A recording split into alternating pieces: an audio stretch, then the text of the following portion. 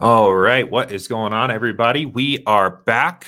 Welcome to SaberSim's DFS office hours. It is Monday, August 8th of 2022. Thank you for tuning into the stream here today. I was, of course, off on Friday here, got into the great outdoors a little bit this weekend. I was out camping. I was away. I was unplugged, which was nice. I'm ready to be back here today. 7-game baseball slate on tap here tonight, and another day of office hours on the show here today. It looks like we did have some quite a few questions actually come in on Friday and over the weekend, so we'll have a lot to get to on today's stream. A couple questions about just, I guess, interpreting what you're seeing when you run builds on SaberSim.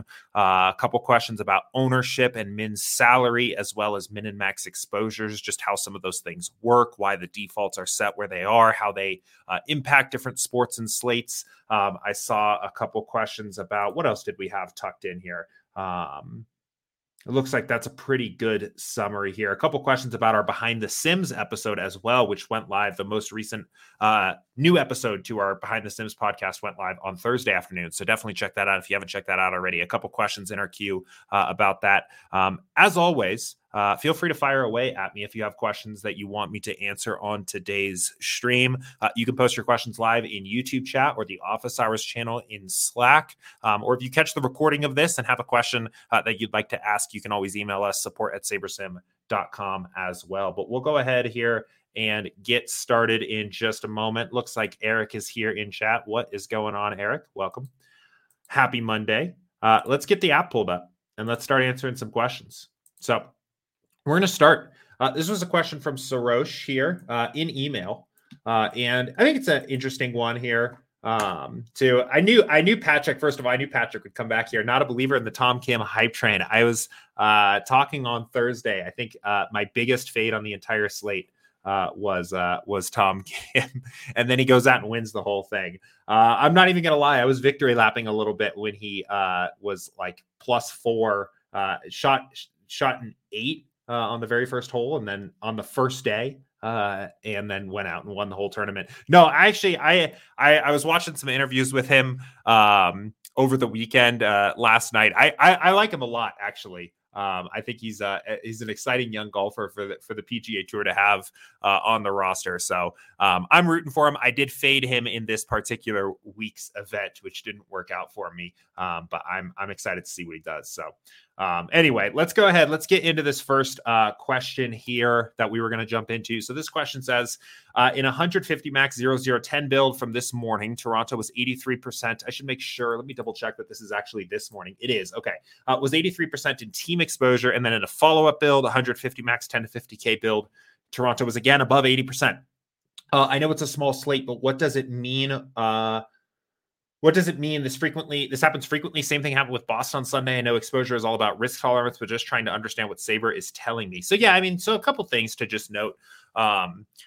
First off, I'll say, if you're running builds just early in the day, just to see kind of how the slate is looking, I would just make sure that you kind of take that, like let that contextualize what you're looking at, right? You're essentially looking at like a first look, a very early projection of how the slate might work out with just how games are projected, how ownership is projected, right? There's a lot that tends to change throughout the day. So, I mean, even on this show, a lot of times when we run builds, I'll qualify things and say, hey, I mean, remember this is 5 hours before the slate starts, and this AMO came in 3 hours ago, so even earlier, right? So you're really just getting a very first look. So, I mean, I would keep that in mind. I guess what I'm trying to say is I would not, necessarily fall in love with what you see running your builds at 8 or 9 o'clock in the morning, or figure out your strategy, what you're going to do on the slate based on a build you run at that time. Second of all, we're going to try to do this here, but it can be, questions like this where it's like, hey, explain the results of this build, can be pretty hard to answer. I think there's a lot of clues. There's a lot of little things that you can find. But there's not always a clear, like, you're getting this team or this lineup is showing up for exactly this reason, right? The builder is taking into account random sim buckets, right? Along with player ownership and correlation, and then weighting all those factors differently based on the contest that you're building for. So typically your lineup portfolio or any given lineup is kind of a product of all of those different factors.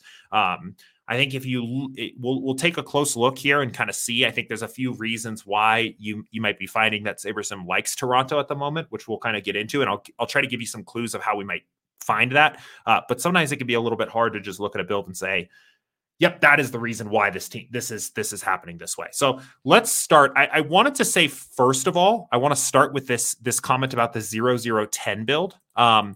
One thing to note, remember about the 0010 build, that you should be building this.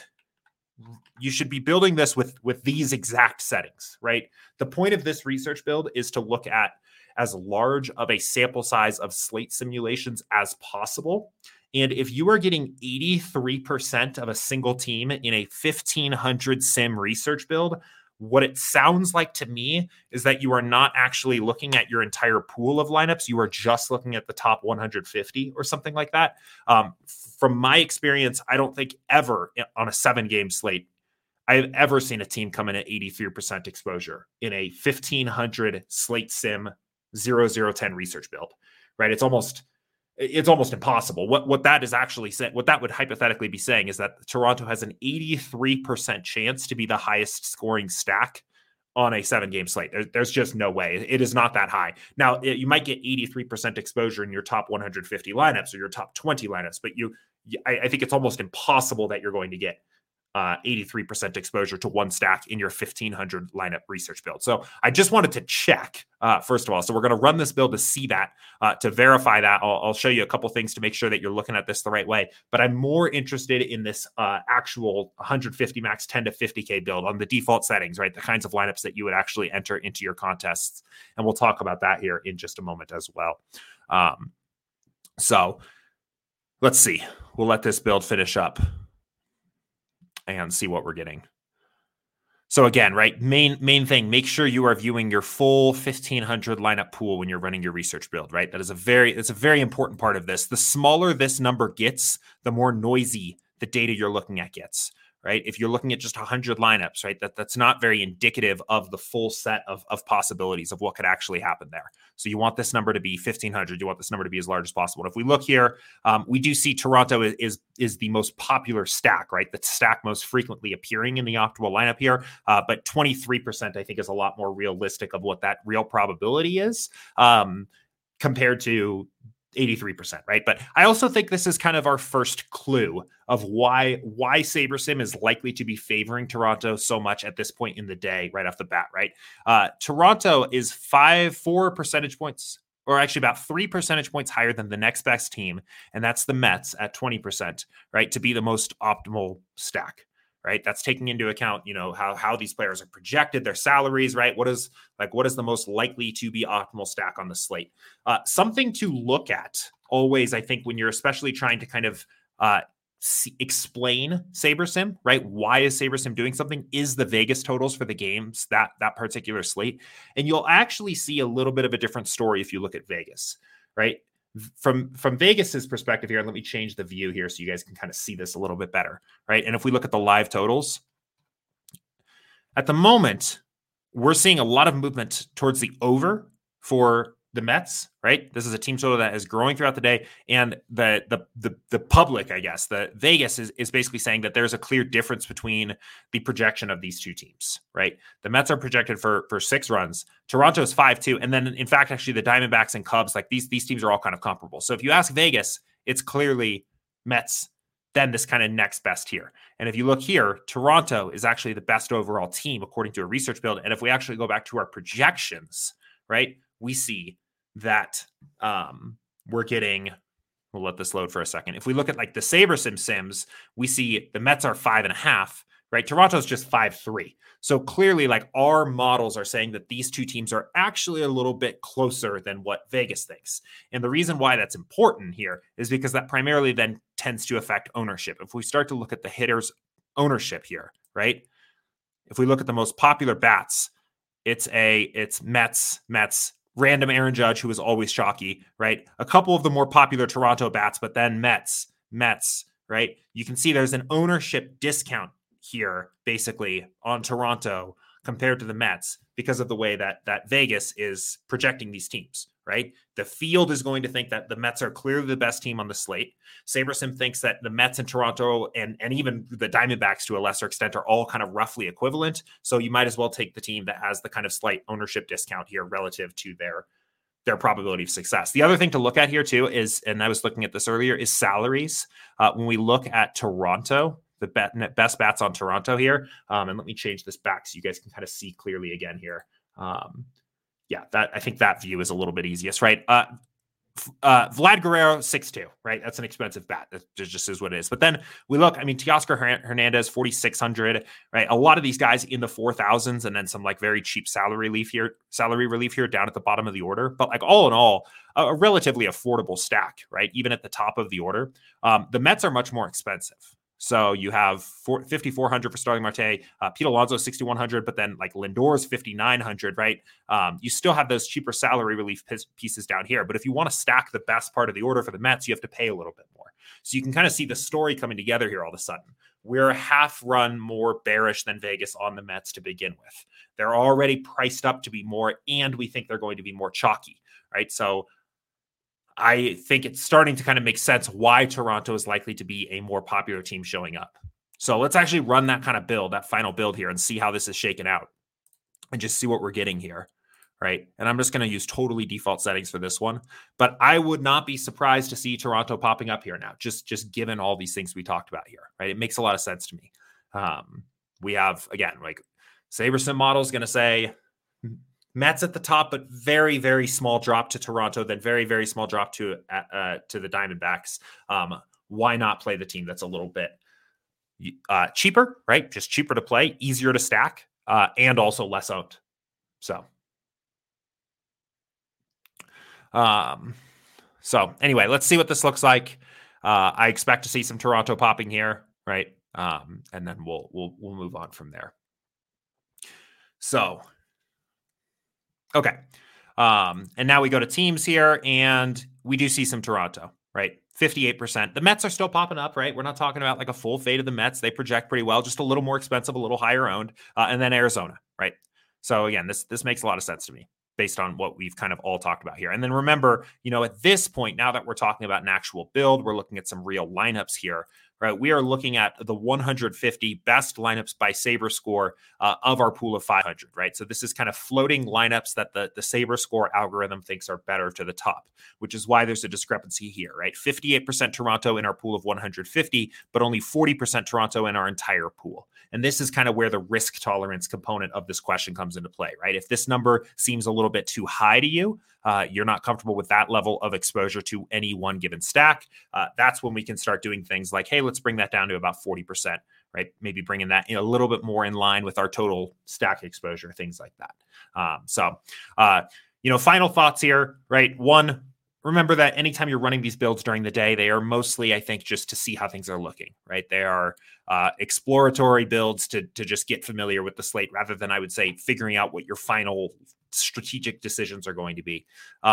Two, it is hard to explain a build given all of the different components that go into play. But I think a few things that you can do to help figure out why you might be getting a lot of a team is see how does SaberSim's projections and model compare to the basically the public in the form of Vegas. What do the salaries look like for players on different teams, right? Is it easier just salary wise to stack one team or another? And what does the ownership look like, right? In this particular situation, we have this discrepancy between the way that Vegas is projecting the top teams and the way that SaberSim is projecting the top teams. And we get a salary and ownership discount on a team that SaberSim believes is just a slight nudge below the top overall team on the slate. So that's kind of why you're getting Toronto stacks. And I think it is good to be able to, run through these exercises and be able to at least, kind of somewhat know what the clues are to look for explaining these builds, right? I don't think it's easy to, let me put it this way. I think you can look at your stack exposures and be able to say, hey, yeah, I kind of understand at least why this looks like this. I think it is a little bit harder when you start thinking about like, hey, explain this given lineup or something like that. But explaining the stack exposures, I think, is a good way to kind of just check in with your your strategic sense for DFS and make sure that you're on the right track there. So anyway, I see some questions coming in YouTube chat here now. I'm going to jump and get caught up on the questions that came in Slack here, and then we'll hop over to YouTube chat. So first, let's jump over. This was a question from Mills. This came in Friday afternoon here. And he said, are there any videos explaining the non-sim related inputs affecting the lineup pool? An example of what I'm looking for. Let's say I ran 10 builds of 1,500 lineups at 0-0-10 and a player had 15% pool exposure in each of the 10 builds.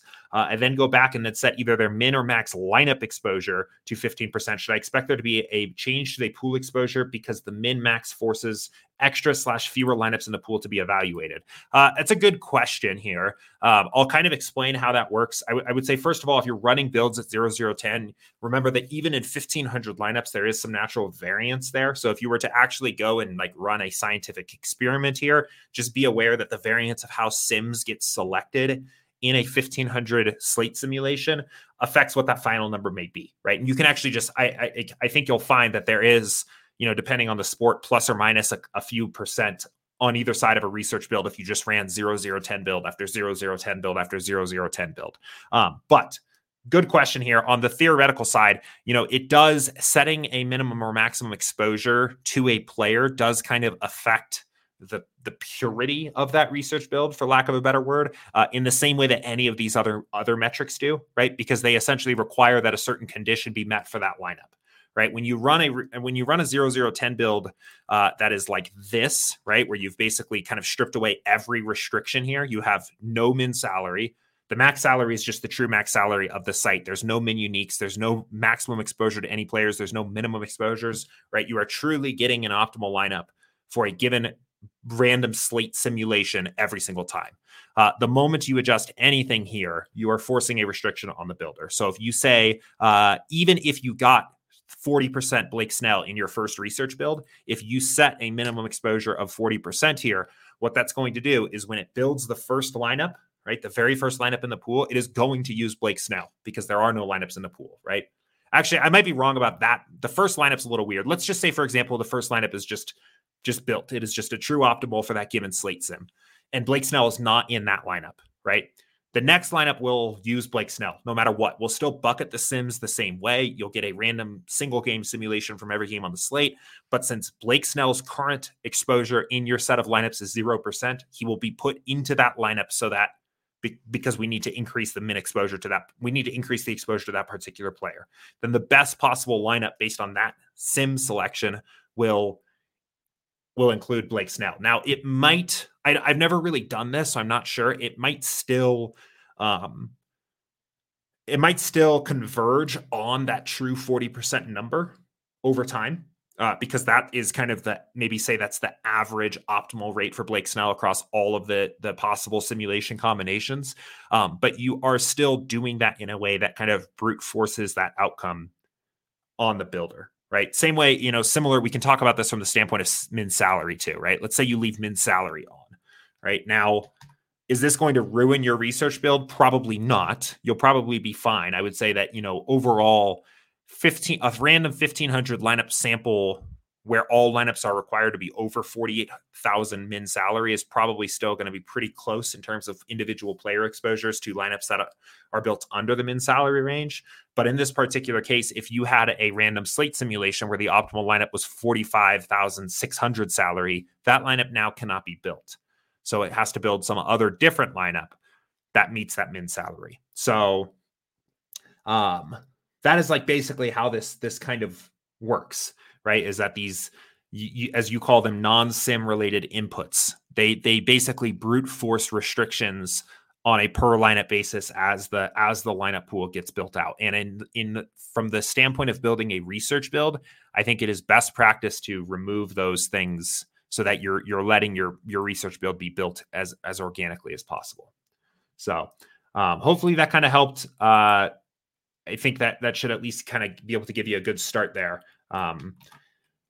And let me know if there's any follow-up questions there. Let's go ahead and we'll keep it going. This was a question from Tim. When does the last ownership projections update? I was under the impression it was when the last lineup for the entire slate was simmed. So let's say the FanDuel after hour slate tonight. or this was Friday, lock is 9:40. Those lineups will most likely be out by 8. So is it safe to assume by 8:30 ownership should be good to go? Or will there be another update close to lock? Thanks. General rule of thumb, in the final hour before lock of a slate, ownership will basically rebuild every time a new sim runs.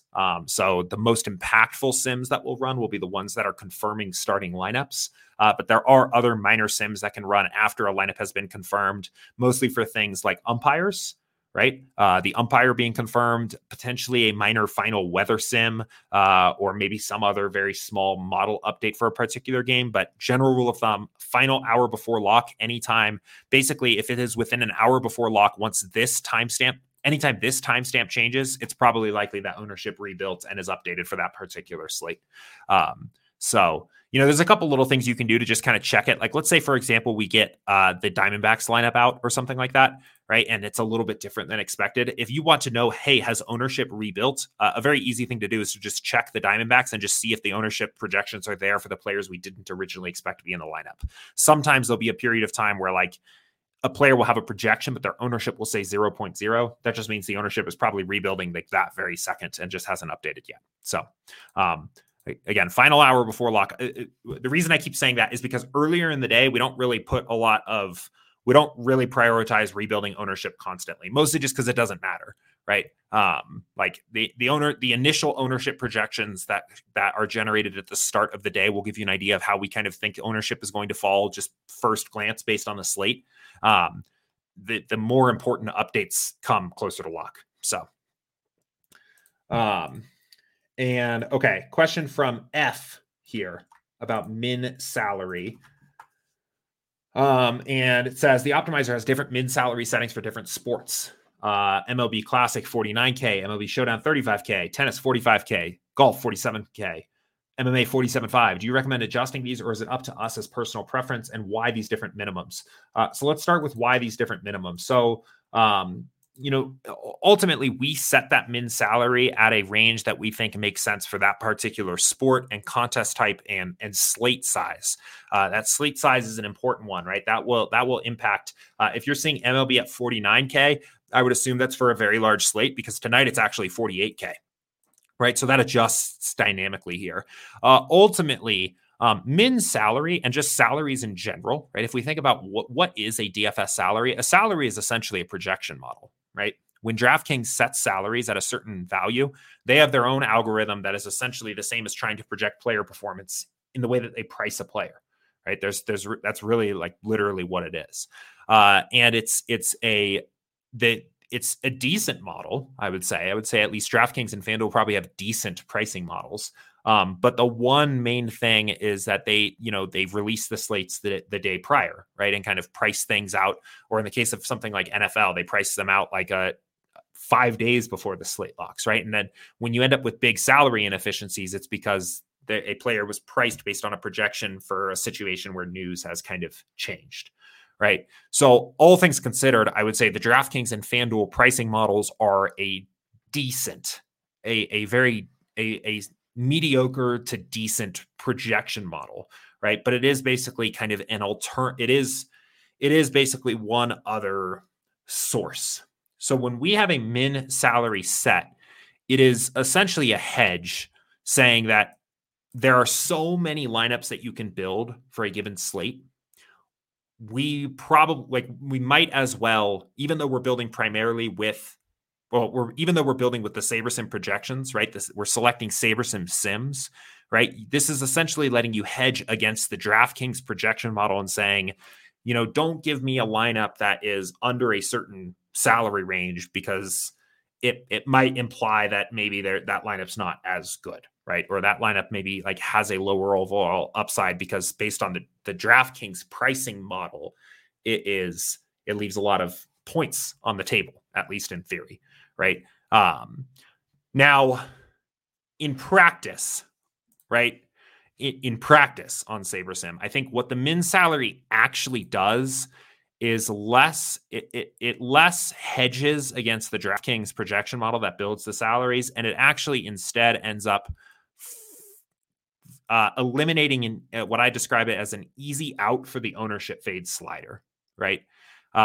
the ownership fade slider basically prioritizes, all other things being equal, prioritizes the lower owned player being entered into the lineup, right? If two players have the exact same score from a given sim, use the lower owned player, right? That's essentially what ownership fade is doing. Well, when min salary is set at 0 or set to a very low number, it is very easy for SaberSim to find very low owned builds that have very low min salary. So in practice, that's part of the reason why this number is actually here.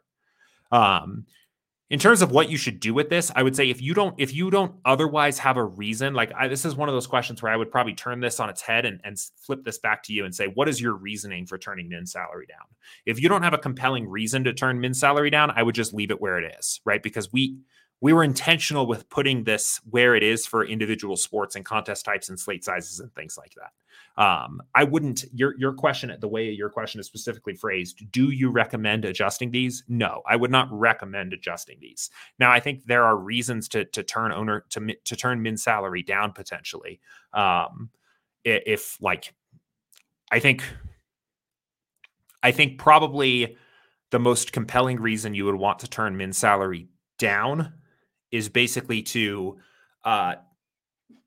give yourself the best opportunity to take advantage of significant misprices, right? Or play builds that really are highly leveraged.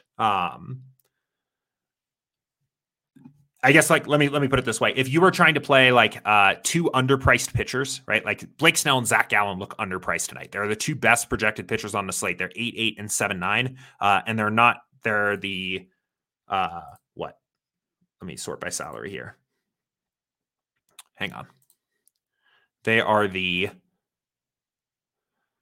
second and fifth highest salary pitchers tonight, right? So they are clearly underpriced. If you wanted to combine those two pitchers with two cheap stacks, like maybe a Washington and Pittsburgh 5-3 stack, which clearly, just if you think about it, would be probably a decent lineup, especially in a large field tournament, you might simply not even be able to get there under 48K, right? Or above 48K. That lineup might not even be possible. So that lineup is kind of blocked off to you. So getting access to more diverse lower salary builds, I think there's a compelling reason to do that, but you need to be careful because the ownership fade slider can kind of push you in the direction of overvaluing those types of constructions. So again, I would say I would flip this back and ask what is your reasoning behind lowering the min salary? In your process, what are you trying to accomplish by doing that? And if you don't have an answer to that question, then I would just leave it where it is. So anyway,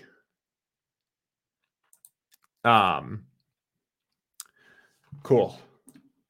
Okay, so another question from Mills here about the Behind the Sims episode that went live on Thursday. He said, you're talking about the ownership fade slider for smaller slates, how it's accounted for via the average player's ownership being higher. This makes it sound like you're using the same math for scoring ownership percentage regardless of slate size. It makes sense to me to redefine the math used for scoring ownership percent based on slate size. Lineups with similar ownership profiles from different slates probably shouldn't be scored the same in my mind anyways. Redefining what scores well for ownership percentage by slate size probably makes sense. Give it a think. Yeah, I mean, I would say, so we changed the weighting of the ownership fade slider based on slate size. The math behind how the ownership fade slider works, basically the algorithm that calculates an ownership score is the same and it's static between different slate sizes. I would probably push back. I think it would be very hard to, the nice thing about making the formula for ownership fade consistent is that we can do things like backtest. Obviously, we can backtest the individual value of how high that weighting factor should be for different size slates. Once you start changing the formula or the math itself, I think it's difficult to be scientific about that because you have too many variables at play, right? If you're trying to optimize for a 7-game slate versus a 15-game slate, do you change the mathematical formula or do you change the weighting factors, the inputs that go into that formula? So we have generally opted to keep, I would say, the formulas consistent and change the weighting factors as variables change, which I think makes more sense than changing the formulas themselves. That's just my take. Let me know, maybe I misunderstood or your thoughts on that. But I think you open yourself up to be like it's in the same way, like we wouldn't. I'm trying to think of an analogy, and maybe there just isn't a very good one. But I think that's kind of what jumps into my mind there. Of like, it makes more sense to backtest how high certain factors should be, or how factors should be weighted into into the model, rather than refactoring the model or the formula itself for these different size slates. So, but good question, and happy to talk about that a little bit more here. And that gets us caught up on Slack here. So let's go ahead. Let's jump over to YouTube chat and start answering the questions that have come in live here for today. Eric said, question, when you have a contest like today, 4-entry max on DK, how would you go about uploading one lineup, then filling out the other 3? So say in that one, I wanted to run a 5-stack Oakland, and then in the other 3, run the default builds. I mean, I think there's a few different ways to do that. I mean, first thing I would do is I would probably start by just building, it's probably a 3 max. I imagine something like this. This is probably about what that contest looks like, I would assume here. I would probably just start by building this and then kind of see like, hey, am I getting to any Oakland stacks to begin with? Right. And if you know that you want Oakland in at least one lineup, I think you could, potentially set your minimum exposure to Oakland to 25% and just see what's popping up, or set your minimum exposure to Oakland 5 stacks to 25%, or just go through your pool and see what the different Oakland stacks look like and maybe pick one out and hand pick it. And I'll show you how to do both of those things. Alternatively, I think it's possible, given how low their total is, that we don't really get any Oakland 5 stacks here, especially for a 3 max build. And if that's the case, I think we should go back. We'll go back to step 1 here. We'll go back to the projections and bump up their team total so that we get a little bit more of them. So let's let this build here first. I'm going to actually let this build out the full 500 lineups here, just because I think we might need them to get some Oakland stacks showing up here. And then we'll talk about how to do this. So, but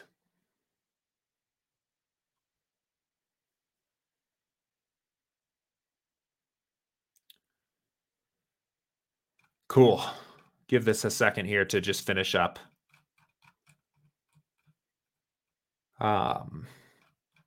Cool. Let's see here.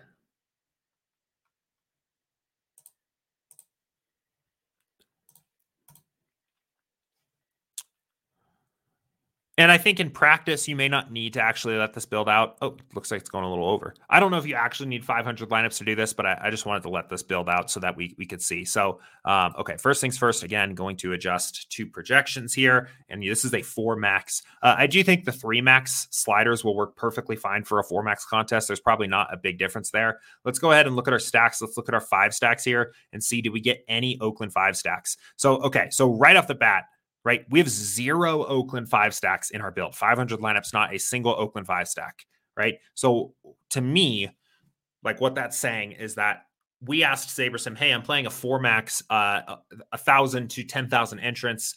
Build me 500 lineups that you think are viable, right? And there's no Oakland 5 stacks coming in here. So that is a good indication that we should make an adjustment to the inputs to the system, right? Given the default projections, SaberSim doesn't want us to go that route. So let's make an adjustment here. I would start with a half run adjustment, right? Let's bump Oakland up to 4-3. Give them a little bit of a boost here, right? That's going to kind of adjust the sims a little bit so that SaberSim sees, hey, this is a little bit more of a viable stack, right? And we can take a quick look here and see that, yeah, we're actually getting a pretty significant bump on some of these guys here, right? So, and I actually think that's an interesting angle for the slate here tonight. It seems like that is a little bit of a lower total. I'm not a big Jose Suarez guy. So let's start this over here now. I don't think I'm going to build the full pool 500 this time. Let's do just a 200 lineup pool. And let's actually just put that at 4 here to start with and build another set of lineups and see what we're getting from there, right? So, I mean, basically what we just did, we did essentially a test build, right? We said run a test build for the contest that I'm playing tonight, right? See what we're getting. So now we'll run this again here, build another set of lineups, and adjust accordingly. And I think this will be a good opportunity to also show off the new lineup locking and lineup editing tools here as well. So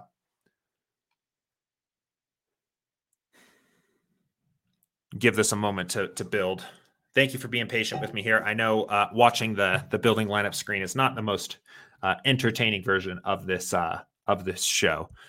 But it's a good way to actually demo what the real process looks like. So, and I always recommend starting this way. Start with your test build, see what you're getting, because it does give you an opportunity to check yourself, right? Not necessarily to say that Oakland stacks are non-viable in a 4-max. I don't think that's the case, but I think it is a good opportunity to see, we got 0, right? 0% 5 stacks of Oakland in that first build. It does give you an opportunity to kind of make sure that that's the angle you want here. But now we'll take another look. We're actually getting some Oakland here just right off the bat, right? We see some Oakland popping up here. A half run bump can actually be somewhat significant. And what I'd say we should do here, again, you can do this 2 different ways. I think the first way would basically be to just say, hey, I want, oh man, weird, interesting. Still no Oakland 5 stacks. Okay, so let's talk about now what I would do here. So we bumped up their run total by a bit here. We're still not getting Oakland 5 stacks showing up in our build. Now what I'm going to do, I'm going to set Oakland 5 to 25% here. Actually, this is interesting. I wonder if this is going to work. Let's see.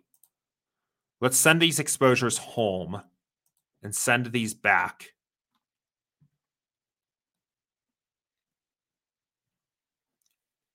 And build again. I would say I'm probably going to give them another bump up here in their team total. So now we've sent 25% minimum Oakland 5 stacks back to the home screen. We've bumped them up now by a full run. Let's make sure let's reset this here and actually make sure that they are truly bumped up a full run. And try again. Let's do this. Reset. Let's reset everything here. And give this another try. 4.8. The other thing I would recommend as well at this point is I would probably consider increasing the sim precision slider. I think partially what's happening here is we are just a smaller field contest like this. We're really valuing the averages a little bit more, and increasing a little bit of the variance there in this build will probably help out by a little bit as well. We'll do this here. We'll see what happens in this particular build, and if we're still not getting any Oakland here, what I would probably recommend, or we're still not getting any Oakland 5 stacks, what I would probably recommend is using the lineup editing tool to kind of rebuild a lineup to turn it into an Oakland 5 stack. Patrick says, Saber is telling you not to roster an Oakland stack. I guess you like losing money. I mean, I do think, this is also a good opportunity to say, hey, now at this point, we've bumped up their team total by a full run. And for this particular contest, not seeing any Oakland 5 stacks popping up. We now at least get a handful of Oakland 5 stacks popping up here. So now we could go in and say 25% Oakland 5 and just get the first Oakland 5 stack that pops up here. Another way of doing this would be instead to use the filter, look over at the pool and go through and look at them yourself and see which one you like the most, right? See if maybe there's one that jumps out for one reason or another. Let me see if for me, I like any of these more than the other, but I would probably just take the top overall lineup. So that's a good one. You also, I wanted to mention this before here. If there was a lineup that is kind of close to what you were trying to do, right? Maybe there's an Oakland 3 stack that you kind of like, or an Oakland 2 stack. You can also pop up the lineup editing tool and kind of rebuild portions of this lineup, retool some of this lineup here to get to an Oakland 5 stack. So DG makes a good point here. I think he should just run an Oakland 5 stack build and pick the one he wants, write it down, run another build, and edit one of the 4 lineups to the Oakland stack. That's actually not a bad idea. I didn't really think about doing it that way. So in that case, what you would do, right, you'd run your build, same settings here, but in this case, just say at least 5 players from the same team and only include Oakland in that rule. That's actually a pretty good idea. That's actually, I think that's probably better than what I did here. The lineup editing tool is new. So I'm not always thinking about all the opportunities it presents just yet, but I think that's probably the best idea. So good idea. Okay, let's keep it going. Let me know if that helps. If anybody's confused, or Eric in particular, if I lost you there somewhere, just since that was kind of that became a longer process than I expected. Let me know, and happy to jump back in there any part of that. So Patrick says, is there a night and day difference when you adjust the sim precision by 1? I noticed large field GBPs that everything stays the same except sim precision. I just build one build with unique lineups. No, I mean, I don't think so. I mean, there's a difference between each kind of bucket of sim precision, but I wouldn't say any individual sim precision difference is night and day, right? I mean, you'll notice big difference as you make jumps from sim precision, right? Sim precision 2 is going to be very different than sim precision 5 is going to be very different than 10. But no, I would not say there's a night and day difference between these two. And in fact, right, like let's say you're playing a 20 max tournament and a 150 max tournament, and you're looking here, the sliders by default are 8-5-7, and here they are 8-5-8. Functionally, the lineups that get built out of these two different builds are going to be virtually, I would say, I don't want to say identical because they're not literally going to be the identical lineups because of the way that the sims get selected, but they are going to be very strategically similar. And I think you are perfectly fine grouping them together. So then Patrick said the early morning research builds are basically dummy lineups until you can sit down and do a build prior to lock. That's normally what I do. Early builds for the reserve contest. Yeah, I think that's fine. Again, these builds that you run at this time or even earlier in the day are really just gaining some familiarity with the slate, seeing what's out there. So, and I think that's a good way of thinking about it. M. Jackson said, are strikeouts for pitcher on SaberSim just their average strikeouts? Or are they projected strikeouts for that day's particular game? Same for other stats. All of the detailed stats that you see over here are the average, right? The mean number for the simulation for that day's games simulations. They are not like historical averages. So basically, like if we say strikeout, 5.89 strikeouts for Chris Bassett, right? That means if you take basically the sum of every strikeout he gets in every single sim we have for that game, divide it by the total number of game simulations, it is this number. It is the mean average for that day's simmed games. It is not there. That is not a historical stat. So, yeah, so they are in your language here, they are the projected strikeouts for that day's particular game.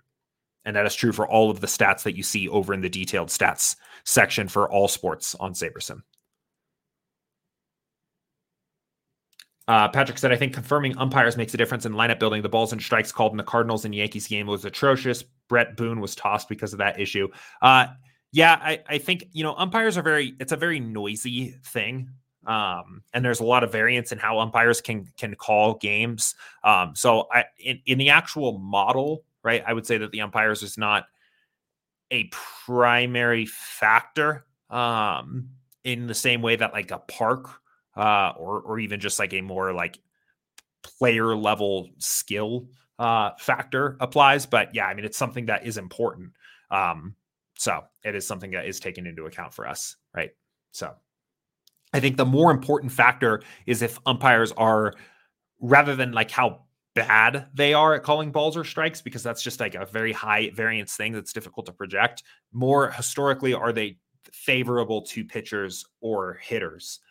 Is kind of the level at which that's applied in our model. So Legna says, any way to guarantee 5-3 and 4-4 stacks in your lineup? So this is actually kind of a weird.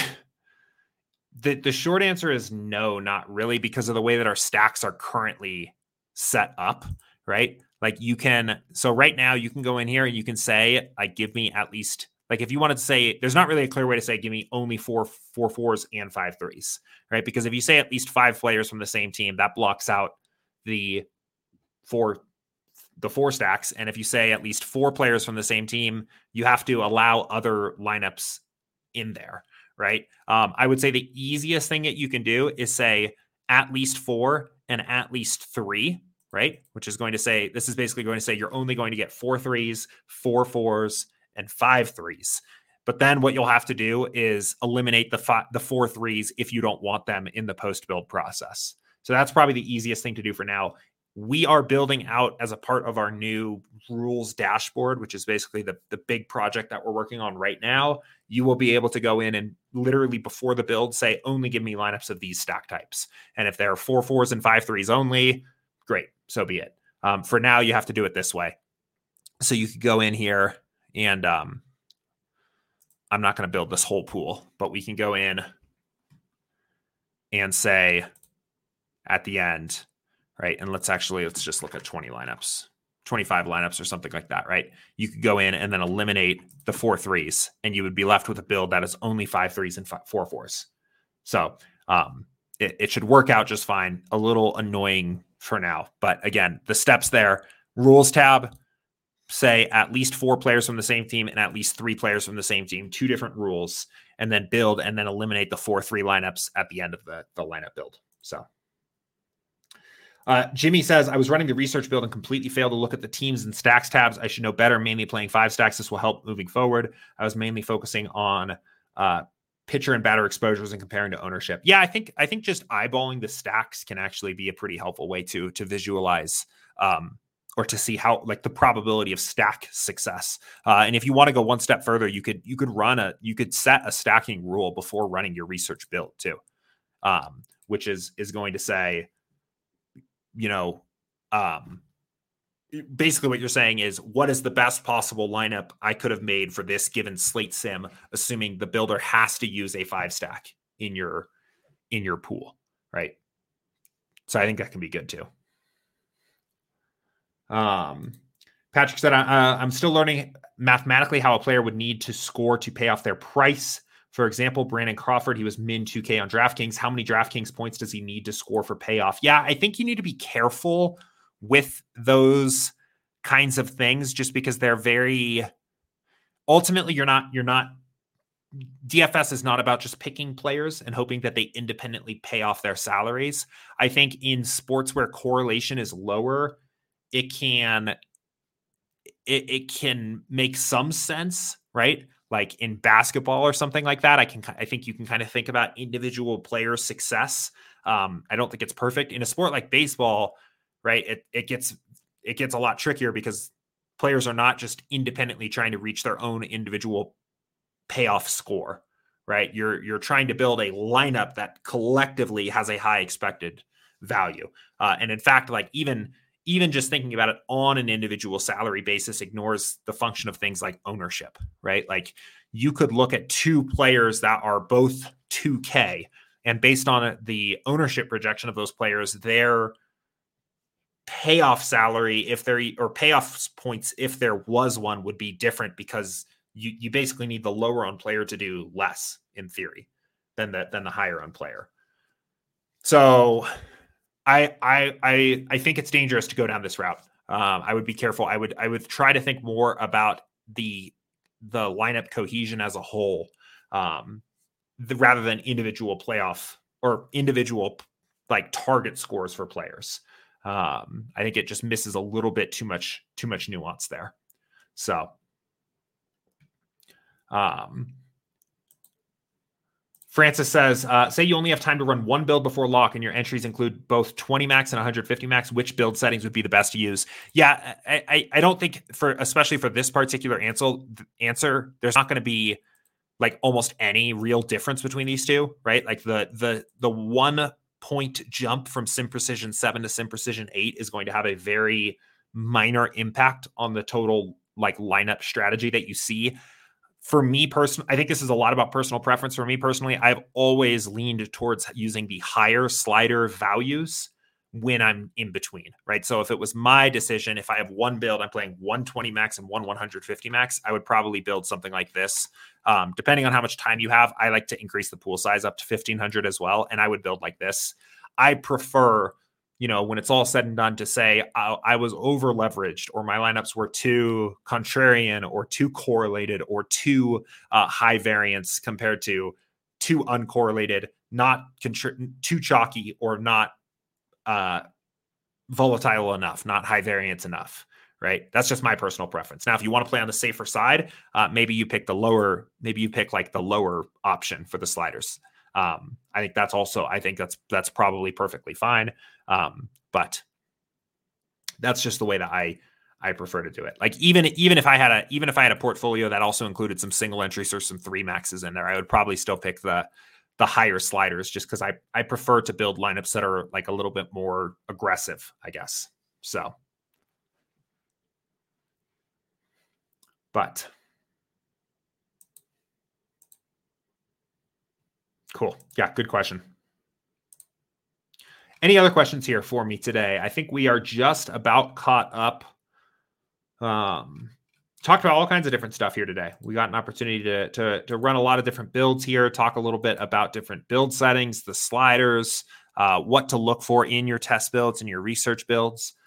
So I think we've had a pretty good stream here today. Anything else before we get on out of here?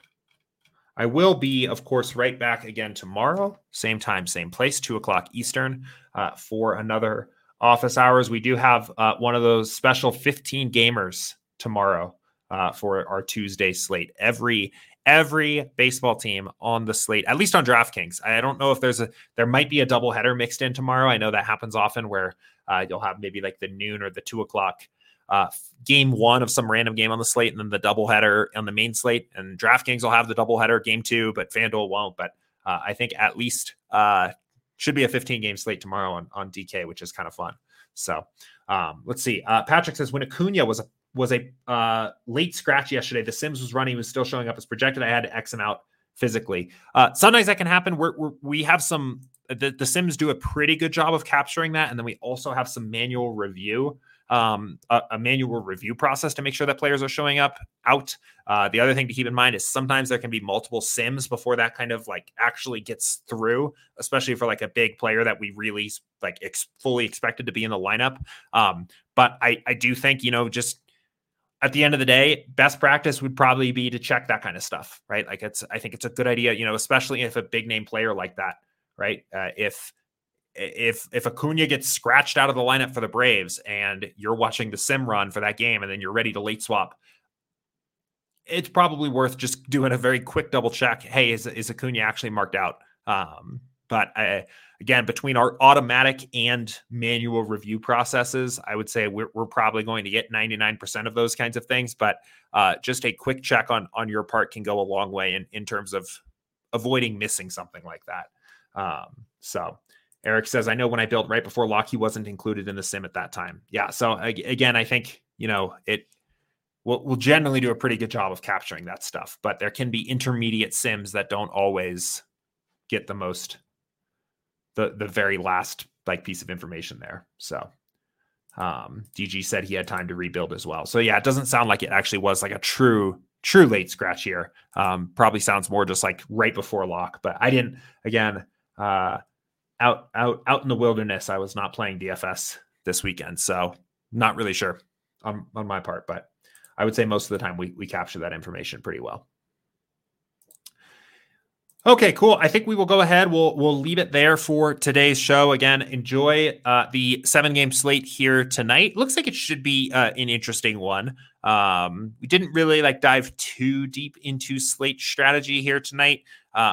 I will probably, just on a very first glance, I will probably be most interested in trying to figure out how I'm going to get away from this kind of three-headed monster here of the Mets, Toronto, and Arizona. Not necessarily completely, but if we are getting like a massive ownership discount on other good hitting teams like the Yankees and Mariners and Padres, I think that's an angle to get to pretty easily. So, we'll see what's going on there. But anyway, I guess last couple notes here. There are a couple final questions coming in here. Samuel says, what can a new user expect when they sign up for SaberSim?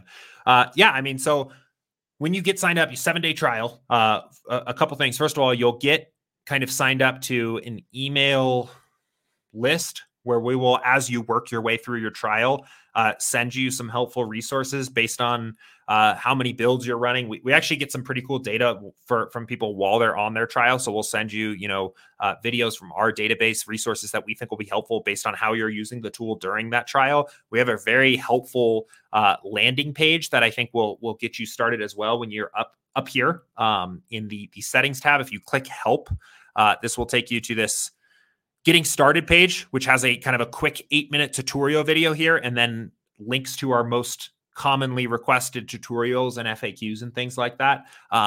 So I think that's like the best way to start. In terms of like what to otherwise expect, I mean, two things. One, the trial is a full Like you get full access to the app, all of the different sports, all the different slates. So you get the full version of SaberSim.